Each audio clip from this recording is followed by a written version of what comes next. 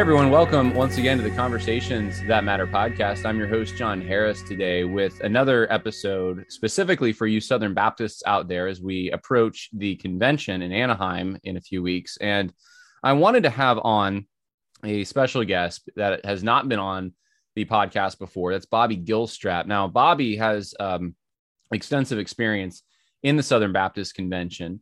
He was the director of missions for the North American Mission Board. He's a former pastor and church planner, currently serving as a consultant at Dynamic Church Ministries. And some of you might know him, a few of you, from the Facebook group that he started, SBC Issues. And there's a lot of conversation in that group about issues that affect, obviously, the Southern Baptist Convention. And so, Bobby, I appreciate you taking some time out of your schedule to talk to me and share your story. Well, thank you, John. It's a pleasure to be with you. Not so much about the topic that we discussed, but it's always good to be with you and been a follower of your podcast for a while. I appreciate what you do. Oh, that means a lot. I appreciate that. Bobby, I asked actually to come on because you, Bobby, have a story that I don't think many have heard. And I want to start there and then get your analysis about maybe the North American Mission Board. We can talk a little bit about this guidepost report, perhaps. And just to start off with this point that I've made the other day with Joni Hannigan and Will McCraney, there's a lot of abuse that's being talked about right now in the convention, especially sexual abuse. But there seems to be a number of stories, some are public, some are not, that are inconvenient for the powers that be. They don't want to talk about certain kinds of abuse, namely the abuse that they've been complicit in. And I think that that's something that needs to be highlighted now and then. And part of having you on was to just highlight, because you're brave enough to actually come out publicly and talk about kind of what's happened to you as a result of working at the North American Mission Board. So I'm going to just give you the floor and let you talk about your story, and then we'll see where the conversation takes us. Right. Yeah. No, John, I appreciate the opportunity to be able to tell the story. Let me say that it's a choice to tell the story, but I have a freedom that many people so far do not have, of being able to just basically tell the story. And that's because of the way North American Mission Board has been operating in these recent years with the NDAs and non-disclosure agreements. And I know when I first moved to Atlanta back in 2016, not long after that, I was just standing in the front area of a church, and I had a pastor and a couple of other friends there. And he had been formerly with NAM and had left right after the Ezell regime had come in after GCR. And I just said something about North American Mission Board, and he froze up, got white in the face, and said, I can't talk about any of that. And I said, well, what's up? And he said, well, if somebody finds out that I'm talking about NAM and they think I've said anything bad, I'm going to lose my retirement, you know. That's a big thing to hang over somebody. And this is probably one of the friendliest guys you've ever met. He's very hard pressed to say anything negative, but most people right now don't have the kind of freedom that they need to be able to do that. So one of the things that needs to happen in the SBC really is to remove these NDAs from, for instance, North American Mission Board. There's probably a few things that need to be kept private that would be very, very damaging, but there's a lot of things that it's for what, kind of like you said, is to protect a narrative or protect certain behavior. And it doesn't matter what a person knows, but there's been some kind of agreement that says, we're going to do this for you, but you're not allowed to ever speak about this again. And that's a real problem. So I do have that freedom because I was an employee of North American Mission Board at the time when things really started happening to me. I was a North American missionary for 10 years, for a decade in Michigan, worked with associational missions and church planting. And then I was asked to be the executive director, the state convention executive director for the Baptist Convention of Michigan. Well, during that time, that happened only a few months after the GCR had passed the previous summer. Kevin Ezell became the president. Can I just say September. something real quick? Sure. Sorry to interrupt you, but for those who don't know who are listening, GCR, I think, is Great Commission Resurgence, right? Correct. Yeah, I'm sorry I used the abbreviation. That's our, well, yeah. And we're talking, I know some of the people that are listening, maybe Southern Baptists who aren't familiar with all the jargon, and then others are just not Southern Baptists at all. So I just wanted everyone to know that what that was. That was an initiative, I think, in 2010 that kind of really kind of pushed for evangelism, and it ended up consolidating a lot of the state resources into NAM, if I'm not mistaken, right? Well, not initially, and that wasn't really the understanding. It was sold. The bill of goods was sold that this is all about the Great Commission at that point.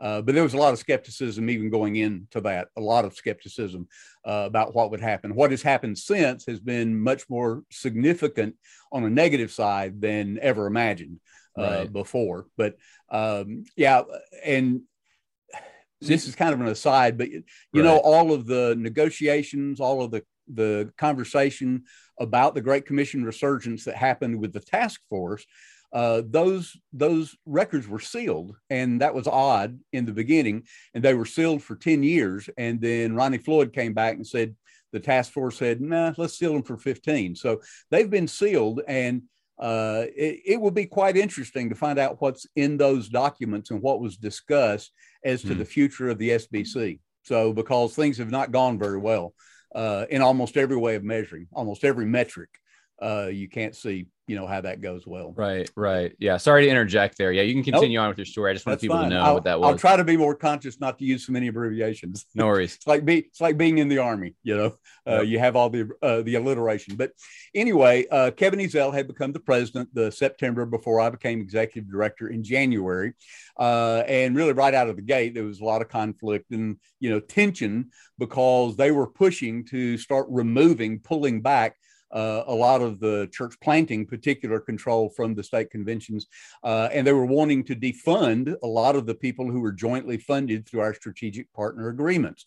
And that did ultimately happen. They defunded your associational missionaries, which were jointly funded, and a bunch of others. What they did with the associational missionaries, transferred them over to be church planting catalysts, but many of them left, and some were eventually just released.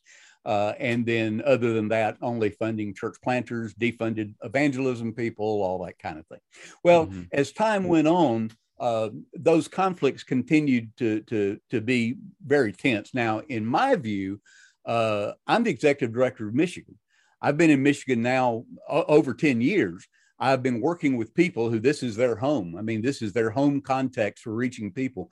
We've worked really hard to understand the context we're serving in, and the difference in Michigan between planting a church in Metro Detroit and up in the thumb of Michigan or up in the Upper Peninsula is like night and day. I mean, they're totally different, and a cookie cutter approach is not going to work. So we kept pushing back against NAM, saying, look, you know, yes, there's some good things you're saying, but we don't want to get rid of everything we've worked towards strategically to try to understand our process, even assessments, et cetera, et cetera. Well, it kind of finally all came to a head. And in the fall of 2014, I was basically forced to resign. And there was a lot of tension. There were several kind of secret meetings that had happened. And I did not know at the time that there had also been contact behind the scenes from the North American Mission Board to executive leadership on our executive board. And I was not aware of that at the time. But since then, having left and in the years following, I've had at least 2 pastors that have contacted me who have firsthand information about what took place. And I had another one who said that my ministry assistant, the executive assistant there at the state convention at the time, that she was in meetings post my leaving where it was made clear that North American Mission Board had a play in getting rid of me. Now, interestingly, some of your viewers will be familiar with the Will McRaney case. Will and I, when we started comparing notes after this all happened to him, we found out almost the exact same things were said about Will as were said about me. Hard to work with, uncooperative, a lot of the same things. Well, Will and I were both doing the same thing, working for our state, you know, trying to protect our state. I jokingly tell Will they practiced on me and then did him. He was pushed out 11 months after I was. But some of what happened was very, very similar in that. It's sad to look back and see that the North American Mission Board, who had nothing to do with my employment, had no responsibility, they're not an organization who supervises the Baptist State Convention of Michigan. There is no authoritative control over the state convention. yet they were operating and acting as though they were. In fact, this is interesting. We have a vice president, or at the time, vice president of North American Mission Board, who has told us privately, he can't say anything publicly, again, NDAs, but he's told us privately that he was in more than one meeting where the topic of discussion was, okay, what can we do to get rid of Gilstrap?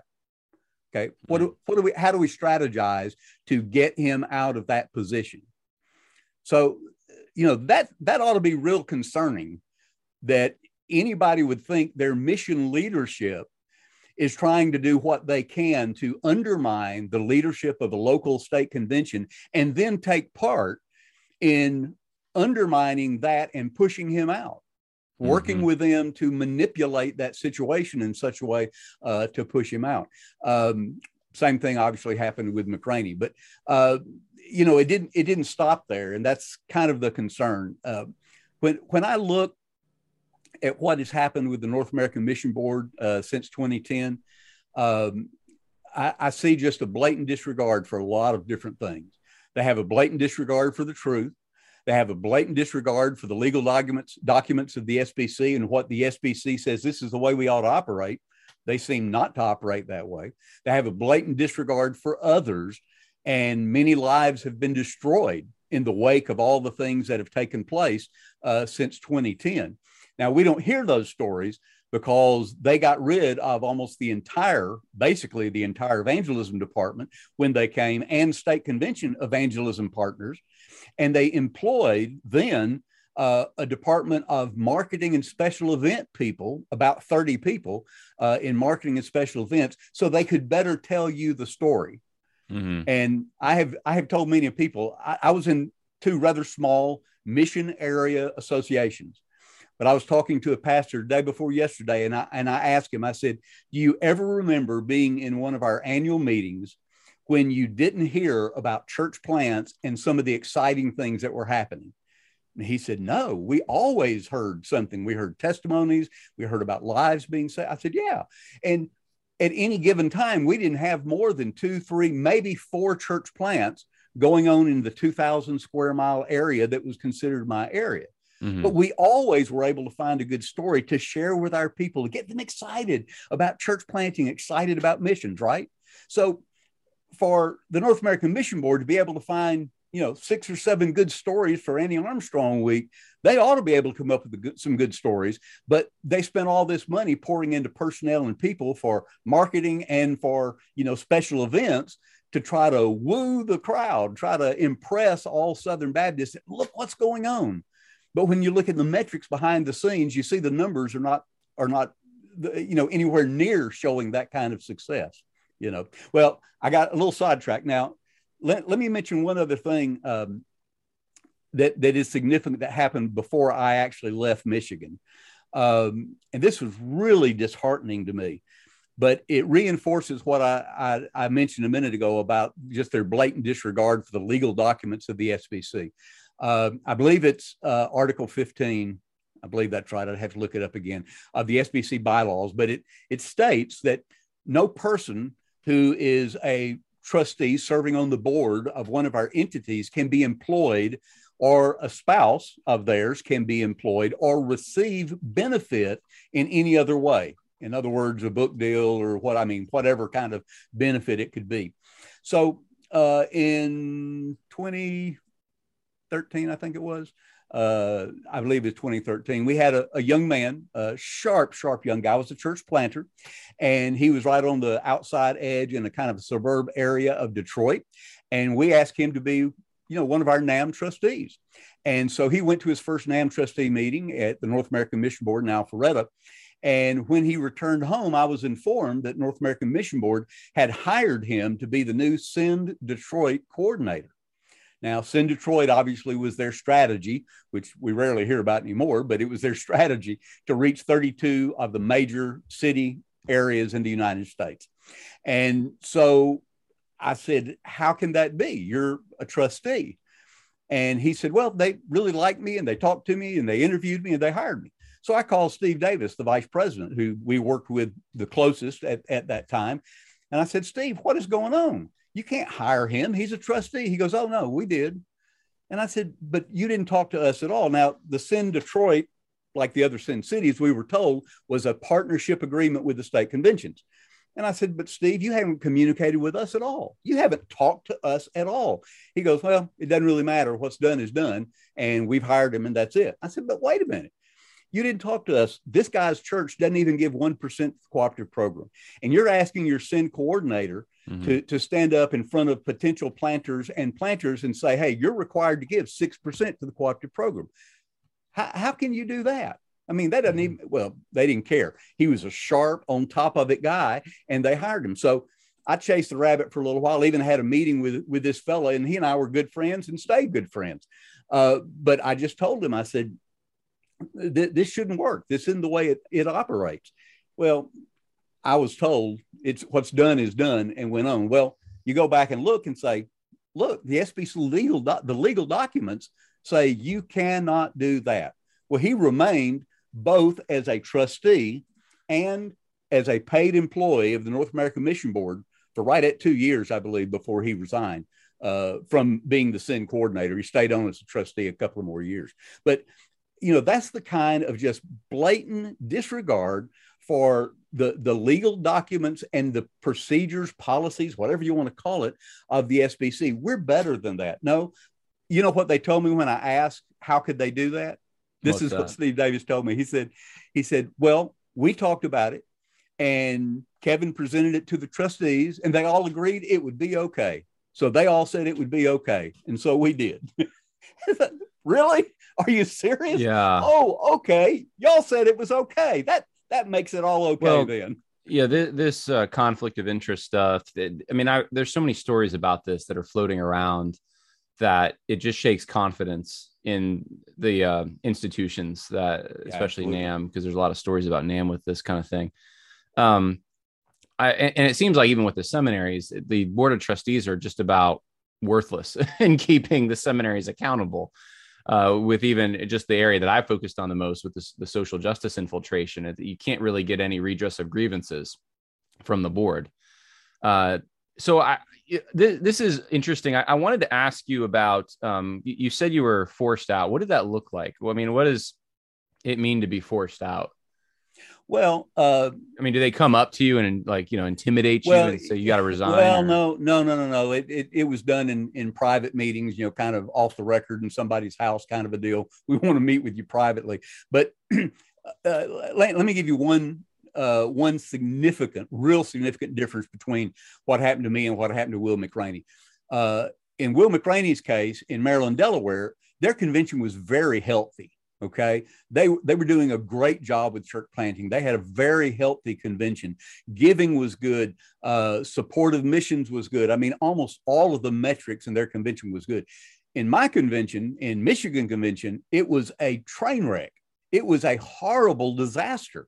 When I got there, I was told by Augie Bodo, who's the chief counsel for the SBC, the second month I was there, I was about 6 weeks in, and he pulled me aside and said, do you realize that Michigan hasn't sent us any cooperative program giving in a year? And of course, the agreement is churches send to the state convention holds a portion of the agreed amount. They send the rest to the SBC executive committee. It's divided up to the seminaries, IMB, International Mission Board, North American Mission Board, and the ERLC. Well, he said, it's a legal agreement. The states have a legal agreement that you have to do. We haven't received anything in a year. So I went back and talked to my executive assistant and said, hey, what's going on with this? Do you have any idea? She was clueless. Well, come to find out, a previous bookkeeper had kind of been adjusting the books. My executive assistant started just rumbling through the office where the financial assistant had been prior to being released prior to my coming. And she found in the back of a file drawer in an envelope, 11, it may have been 12, maybe it's just been 11, but 11 or 12 cooperative program checks. They were made out, put in the envelope and dropped down in there. And somehow or another, they had adjusted the books and nobody had caught it. Well, my soul, all of a sudden now we're in the hole, all this cooperative program money. We thought we were even. They also had been borrowing from their existing designated accounts. They had borrowed from their own designated accounts $396+ $100,000 to continue to pay staff, to continue to do events, to continue to do other things. So, I always think of it in terms of all these, little old ladies, little old men, these little boys and girls have given special money designated for the state camp, to help rebuild. We call it Build a Better Bambi. Bambi Lake's the name of the camp. But, they'd put aside money for that or whatever. And now the state convention was illegally, because not supposed to borrow from designated funds, had been taking from those designated funds. So we were in a huge hole, huge tension within the convention already because of all the financial issues. So not only was I dealing with all of these things happening with NAM and all these changes, wanting to release staff, wanting to defund all these people, but we had all these huge financial issues that were going on within the state, which incidentally, we were able to dig our way back out of the hole in a few years and start moving in that direction. But the pushing me out came, there was all this tension, huge amount of tension, and there was a lot of conflict, and a lot of that kept coming up through the ranks, through pastors.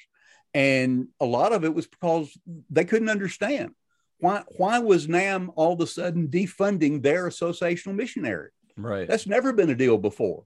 Now the state convention is kind of in the middle, especially in a small convention, and they would come at us going, "So why are you letting this happen? You knew too much." Well, you knew too much, but you're the one going to take the hit for sure, because they don't have a way to reach out basically to Kevin Ezell or the North American Mission Board.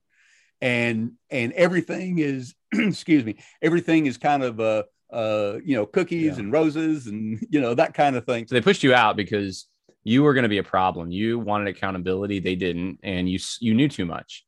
And so this sounds like from your story, that's the reason that you were talked about in these private meetings and pushed out of the organization. How has it been since then for you?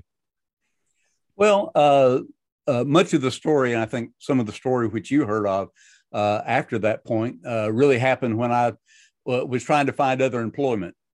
Now, after leaving the convention at that point, I was, struggling, trying to find things to do. I would drive for Uber. I did some pulpit supply. I spoke at a couple of conferences, that kind of thing.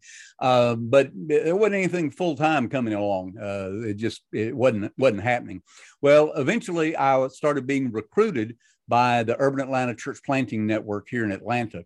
And the network had been around for a while and had several part-time, directors, church planting strategists, I guess you'd call them. And so they began dialogue with me. And that went on for a number of different months, for a good long time. Well, finally, as we got down to August of 2016, I actually moved and accepted the job. But what happened in the time before that, I was unaware of until I had actually been here in Atlanta about a year and a half.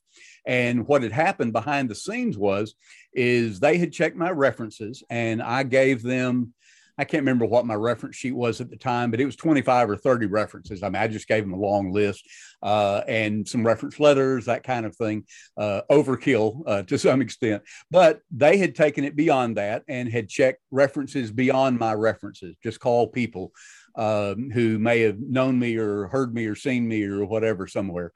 And they were right toward the end of going ahead and deciding on me.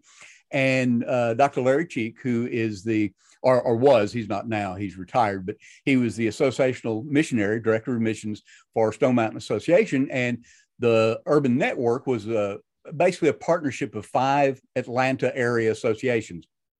And he was what they call their lead facilitator, or the guy kind of coordinating everything. And their search team was the directors of missions and a few other individuals from these associations. So one day he was at the office and he got a phone call, and it was from Kevin Ezell. And basically very little else was talked about, according to Larry. Now, I've not gotten this information from Ezell, but just Larry. And what, Dr. Cheek said was that he called, and basically after just a little bit of chit chat, he said, "Look, I hear you guys are talking to Bobby Gilstrap about coming as your lead strategist for the Urban Atlanta Church Planting Network." And he said, "Well, yeah." Now, I've always kind of wondered how he found that out, to be honest, but I don't know that. But anyway, he did. And so he went on to tell Larry that they did not need to hire me.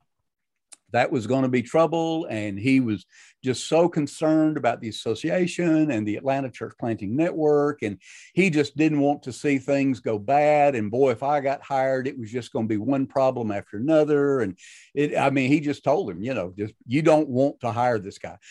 Well, Larry, being a very sharp guy, he responded and said, what you're telling me is the opposite of what a multitude of other references have told us about Bobby and his ability in church planting and everything else. He said, who can you tell me who could validate what you're saying? Somebody else who could corroborate what you're saying. And he said, well, why don't you call the new executive director in Michigan, Tim Patterson? Now, incidentally, Tim Patterson, who had become the new executive director, was the chairman of the North American Mission Board's board when Kevin Ezell was called to be the president of the North American Mission Board. And he had lost his position with his church some 4 or 5 months before he went to Michigan. And Kevin Ezell hired him as a national mobilizer. He continued to live in Florida where he was, but Ezell put him on a salary and insurance and all that kind of stuff until he was placed in Michigan. Now, Steve Davis, who had told me he would have nothing to do with giving references to anyone because he didn't want to be misquoted or misrepresented, he took it upon himself to make multiple pleas and work on behalf of, Tim Patterson to get him there in Michigan. Well, Larry calls him with a little understanding of the relationship there. And he asked him, I need you to tell me what kind of mess. Kevin says there was just a big mess when Gilstrap left Michigan. He said, no. He said, just the opposite. He said, he knew what was going on. He said, all the stuff he did with church planting here, he was right on the money. He understood what's going on. He understood what's happening. I don't know everything else he said, but Larry communicated to me, he said, he gave you a great reference. Now, understand, Patterson and I have never met personally. He was operating based on, I guess, my reputation, what other people had said, what he saw, the systems that were in place, whatever, at the convention.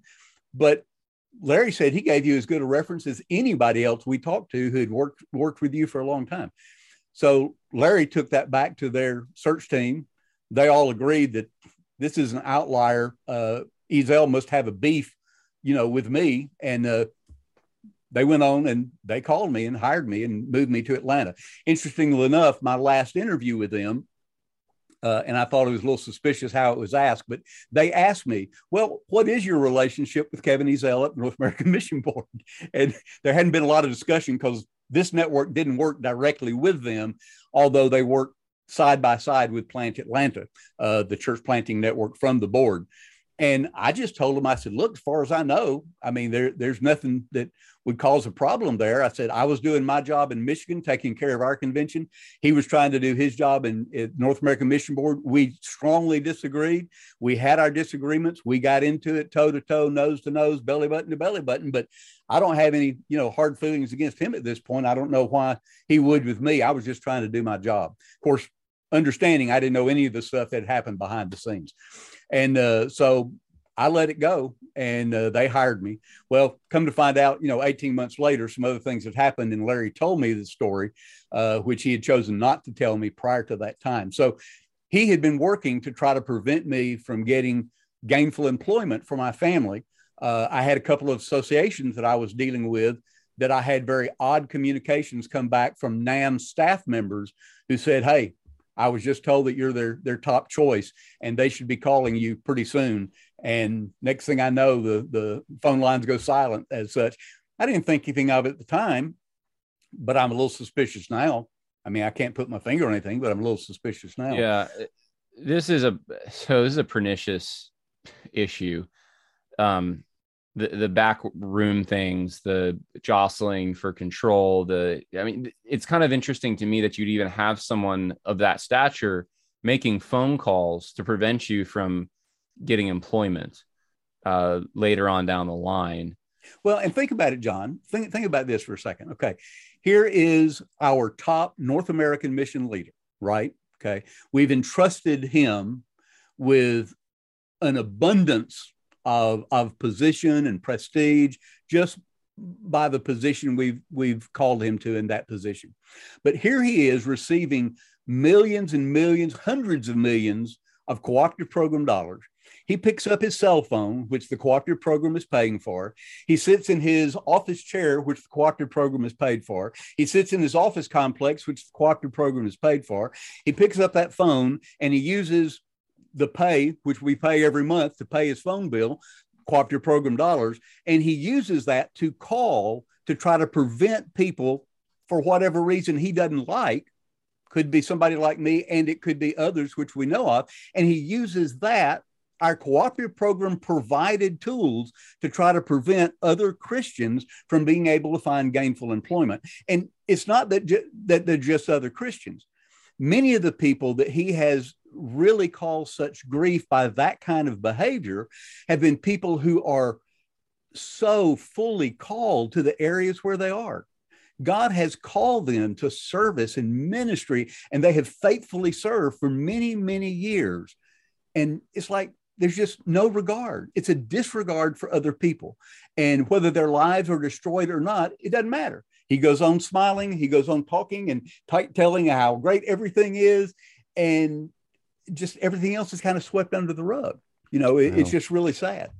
I'm sorry that you had to go through that. I'd like to hear your thoughts on everything leading up to the convention. I mean, given that you've had this experience, which I'm sure has been somewhat difficult and maybe even devastating for you to undergo, are you hopeful about reform? I mean, this guidepost thing just came out. People are talking about accountability now in certain areas. I mean, what's your take on the current movement in the SBC? Yeah, well, it is all very disheartening. I'm one of those who's been a Southern Baptist from the moment of conception on. And I mean, I just always have. Our family served overseas as international missionaries in Central America and Guatemala. And, we've been involved in churches or ministry all my life. And so I'm really deeply invested in Southern Baptists. And so I'm really distraught about what I see going on. A lot of it is because of the behind the scenes political stuff that I kind of knew before. I mean, it was happening during the conservative resurgence. People came out publicly and talked about the people that they had pushed aside and people they had hurt and people they had derailed, which didn't seem like a real Christian thing to me as a young minister, as I saw that. But all that kind of thing is still going on, and it's still happening. And there's a lot of manipulation, a lot of behind the scenes. Just think for a minute about the lack of accountability that's going on. What we have just seen through this guidepost report, the big bombshell for most people was the Johnny Hunt allegation, right? So a lot of the other things are things that have been kind of known or been dealt with or talked about or whatever. They published the list. Over half the list is not actually Southern Baptist. About half of that bunch are people that are already deceased. I mean, it's kind of a big mess.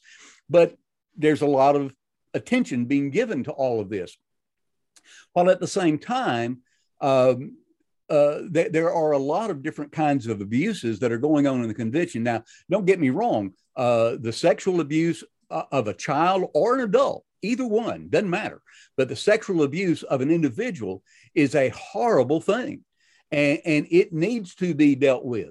I'm not sure the national organization, the way our polity is as Southern Baptists, is the way that has to be handled. But absolutely, Southern Baptists can, from the national level, help provide better tools and all those kind of things to help local churches, associations, even state conventions do a better job.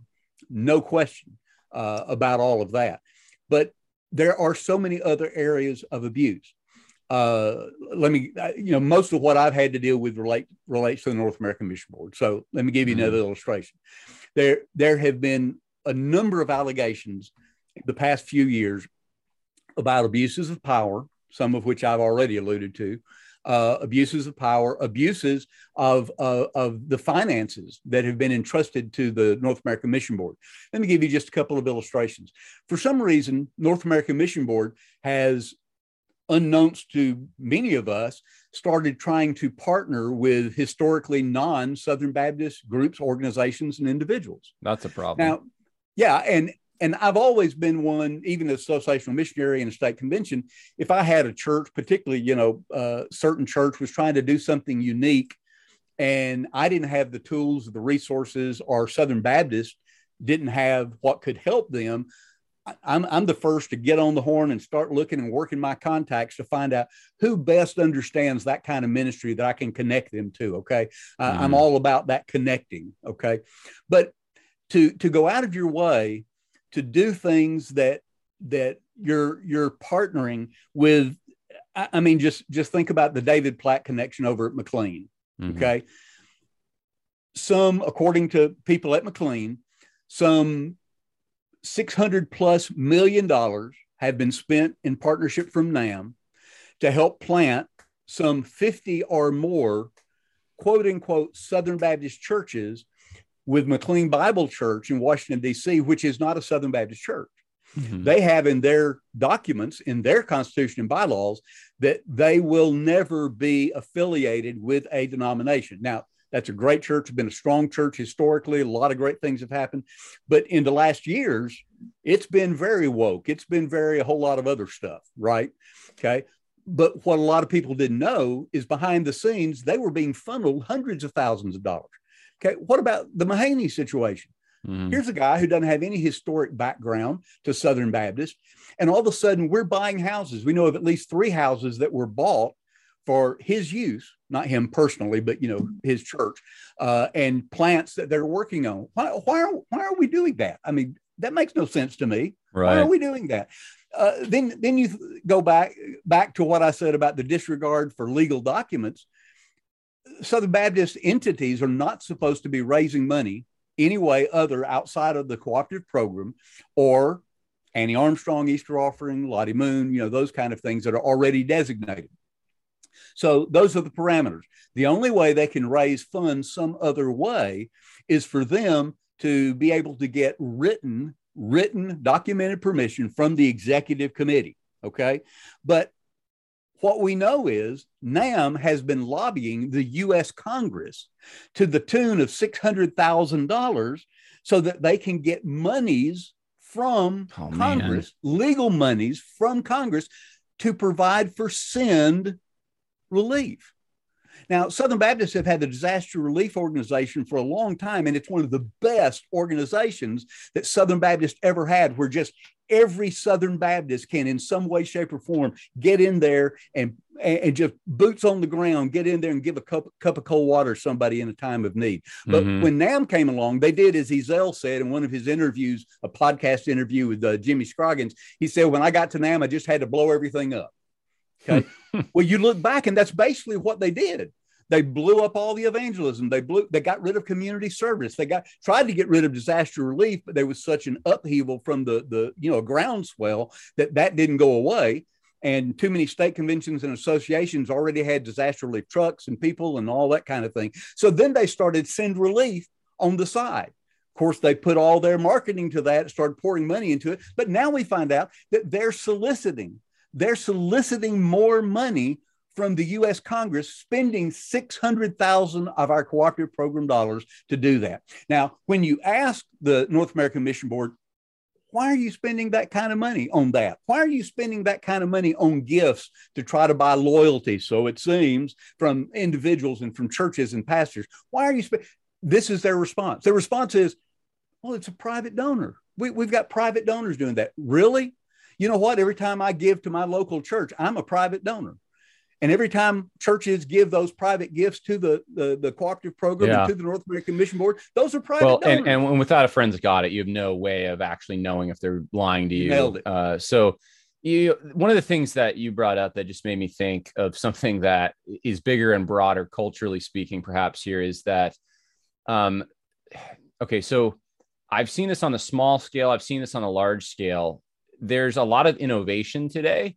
I mean, so much so in secular world that, we don't even, we're inventing our own genders. But in Southern Baptist life, what you just said rings so familiar with stories I've heard. And one in particular I'm thinking of that is FBC Naples, where they were going to have a pastor come in who was had some new ideas, we'll just say, for the church. And those who wanted the pastor to come, who were leading the church, also had new ideas for the church. They wanted to gut things. They wanted to get rid of certain ministries or size them down. And it was all, pretty immediate, pretty drastic stuff. And this is a problem even with a lot of seminarians. I was told this when I was in seminary a few years ago, that a lot of the graduates going out, and sometimes maybe their ideas were correct on certain things, but they would go in like a wrecking ball into churches, and churches were being destroyed all over the place, which is why apparently, according to one of the professors I had, they were implementing courses in discipleship and Christian, I forget the title, but it was basically Christian living, holiness, those kinds of things, prayer, because they realized like, well, people are going out and implementing things that they're not doing it with a spirit of graciousness. They're not actually thinking about the tangible people this is going to affect. It's just impose the idea that we learned. And so you're talking about the same thing with NAM here. It's let's go in with like a wrecking ball. Let's be innovators. Everything that happened before us, it's prideful. It's like they just must have gotten everything wrong. We're the ones to all of a sudden get it right because we have so much wisdom.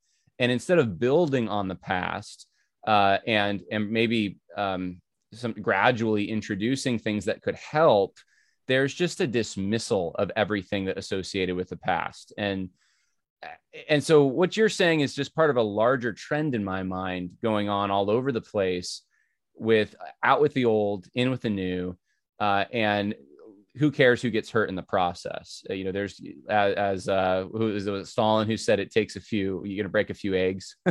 So right. We'll break a few eggs and that's fine. So anyway, I just, I feel like you do, as far as optimism for the future of the SBC. It's very hard to see any silver linings, but is there anything? I mean, I don't know if you're going to the convention, but what kind of hope do you have for maybe a turnaround here? What I was going to say is, when the Great Commission Resurgence first passed in 2010, Kevin Ezell became the president at North American Mission Board. We saw a changeover in several entities as far as leadership. And there was an optimism. Okay. There was an optimism across the convention. Many people were not happy with the task force document and the things it stated and how they explained away things, but there was an optimism. Hey, let's wait and see. Maybe this will be better. Well, here we are more than a decade later. We look back at all the metrics. We look back and we can look at the numbers. We can look at the North American Mission Board numbers. We can look at other things that we see, the social justice movement as it's impacted, seminaries and other organizations. We see the kinds of leadership that we've put in places. So we can look back, and it just reminds me of a saying that we used in church planting assessments all the time. And it's a real simple saying, easy to remember, but it'll make a big difference when you look at things. And it's simply this: past behavior is the best predictor of future performance. Past behavior is the best predictor of future performance. So we are far enough along now in this whole thing with the Great Commission Resurgence that we can see what the past has been. We can see how people have been just bulldozed over. We can see how people have just been walked over. We can see how our SBC legal documents have been ignored. I mean, we haven't even hit on the things that NAM did related to taking the Southern Baptist Convention to the U.S. Fifth Circuit Court and then to the United States Supreme Court, and the kind of things that they said that are not in line with our SBC documents. Okay, they blatantly deceived, saying that we were a hierarchical organization, saying, they told the U.S. Fifth Circuit Court, agreed at the U.S. Fifth Circuit Court, that the trustee board for the North American Mission Board was 100% ministers. It's not. It's about 50-50, give or take.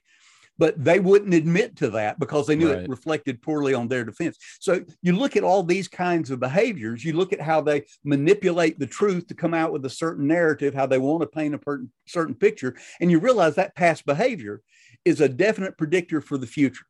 And so that's why I don't have near as much optimism. I'm not going to say that we're going to disintegrate away, but I think we've been in a slow spiral down for quite a while. The numbers show that. And I think part of that is because of the power grab, the elite leaders that we've had behind the scenes. We've got the Tom McRainers, the Al Mollers, the Kevin Ezels, all of these guys that are behind the scenes that have been working together. Even David Platt, when he was at IMB, remember when he left? I can't remember. I wish I had that quote, but he made the comment that he just couldn't take the backroom deals and all that stuff anymore. Yep. Well, that was true. I wish he'd said that while he was there and made a stand, and named some of the names.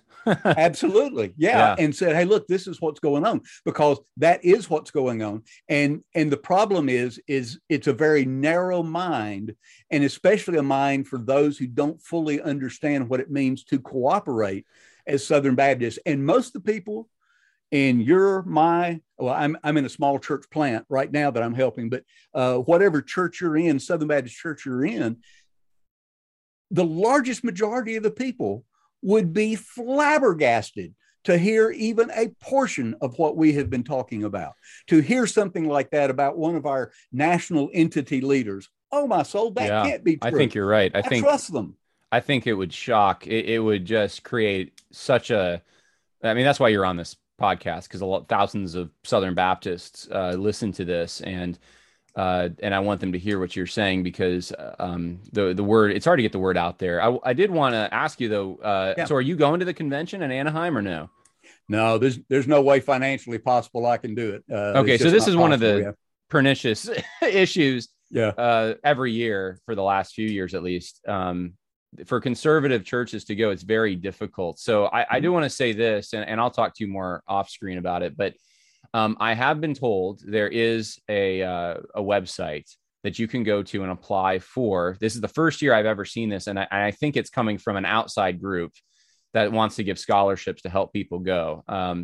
If I have seen that one last year and a little bit this year, but the stipulation on the one I saw was you had to vote for a particular candidate. We'll give you money to go. Oh, it might be. It might be. And it's like, that's no different than NAM paying for people to go like they said they did last year. Yeah, I haven't seen the website yet. I was told about it a few days ago. And, that'd be interesting to see. Yeah. Okay, so I'm assuming it's probably Tom Ascol. If you're going to go vote for Tom Ascol, then we'll pay. Yeah, it may be. Okay, well, I'm going to look into that, and if I can find the website, I'll put it in the info section, just for people who are curious about it. But sure. So you're not going to be in Anaheim. So for people who are going to Anaheim, any thoughts you'd want to leave with them before we end this interview? Well, I think the significant things is, the core of where our issues come back to really is our trustee system, and the things that we are seeing happen, whether it be the North American Mission Board, whether it be Lifeway, chairman of the trustees giving $1 million payout to Rayner, without anybody knowing it, whether it be whatever it is, then the trustees don't rein those things in. The trustees feel as if they're there to serve the elite leaders that are in those positions, rather than to oversee, rather than to help administrate, rather than to help give the vision for what needs to happen for Southern Baptists. And so, many of the things that need to take place, you mentioned forensic audits a while ago. Absolutely. Yeah. There needs to be forensic audits of the North American Mission Board for sure, because when they say we've got 92 million, whatever it is, in a church planting line, but there's no explanation of how are we spending $92 million to get less than 600 churches? Okay. Mm-hmm. Where is that money going? What are we spending that much money on? Well, I know some of those church planters who are receiving a small stipend from North American Mission Board. And I say small because many of them are just like $500 or $1,000 a month.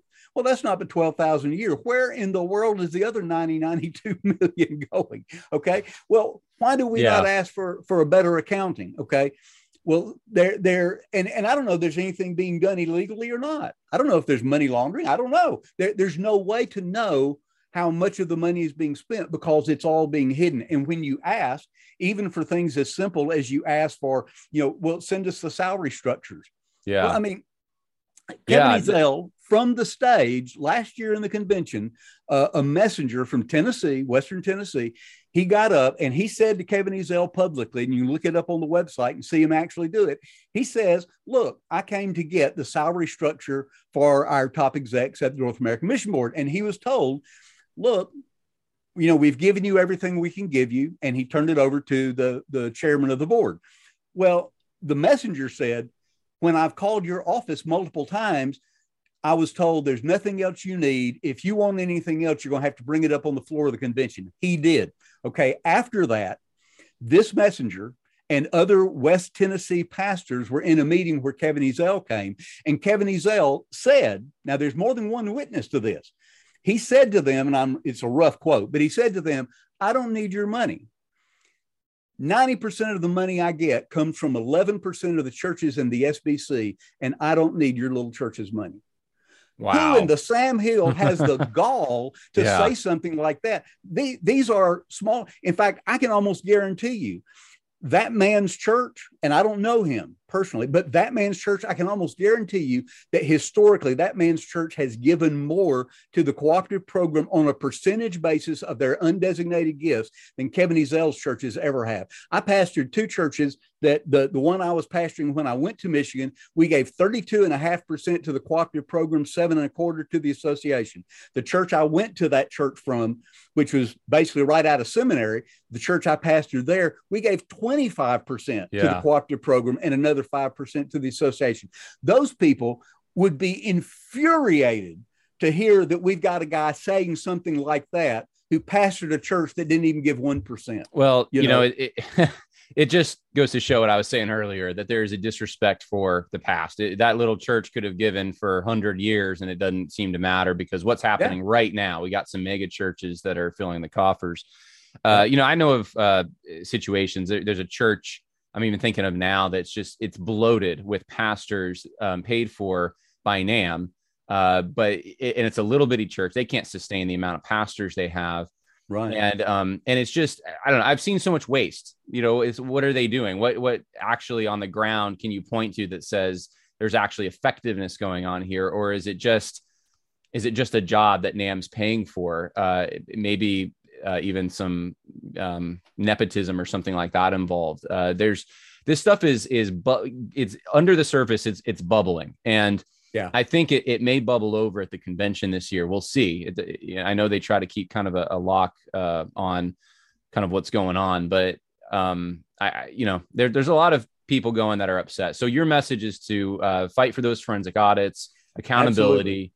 That's the big thing here. And I think that'll go a long way. That's a good first step if there's a way to do that. And I think with the Sexual Abuse Task Force, there's been proven now a way to do that, to at least try to bring about some accountability.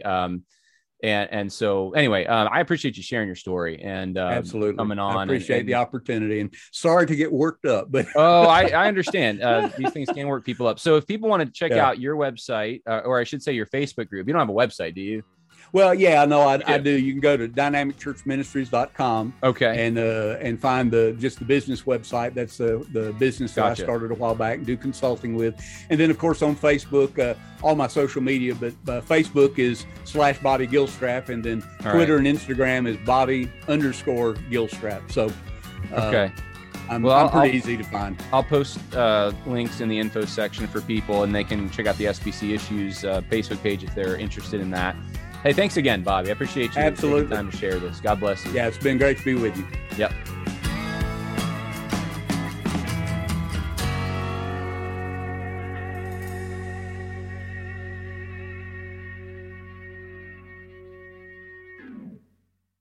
Support for this podcast and the following message come from Corient. Corient provides wealth management services centered around you. They focus on exceeding your expectations and simplifying your life. Corient has been helping high achievers just like you enjoy their lives more fully, preserve their wealth, and provide for the people, causes, and communities they care about. As one of the largest integrated fee-only registered investment advisors in the U.S., Corient has deeply experienced teams in 23 strategic locations. Corient has extensive knowledge spanning the full spectrum of planning, planning, investing, lending, and money management disciplines. Leverage Corient's exclusive network of experts to craft custom solutions designed to help you reach your financial goals, no matter how complex they may be. Real wealth requires real solutions. For more information, connect with a wealth advisor today at Corient.com. That's Corient.com. Corient.com.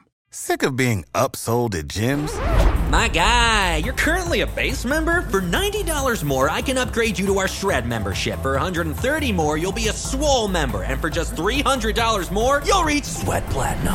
At Planet Fitness, you'll get energy without the upsell. Never pushy, always free fitness training and equipment for every workout. It's fitness that fits your budget. Join Planet Fitness for just $1 down and $10 a month. Cancel anytime. Deal ends Friday, May 10th. See Home Club for details.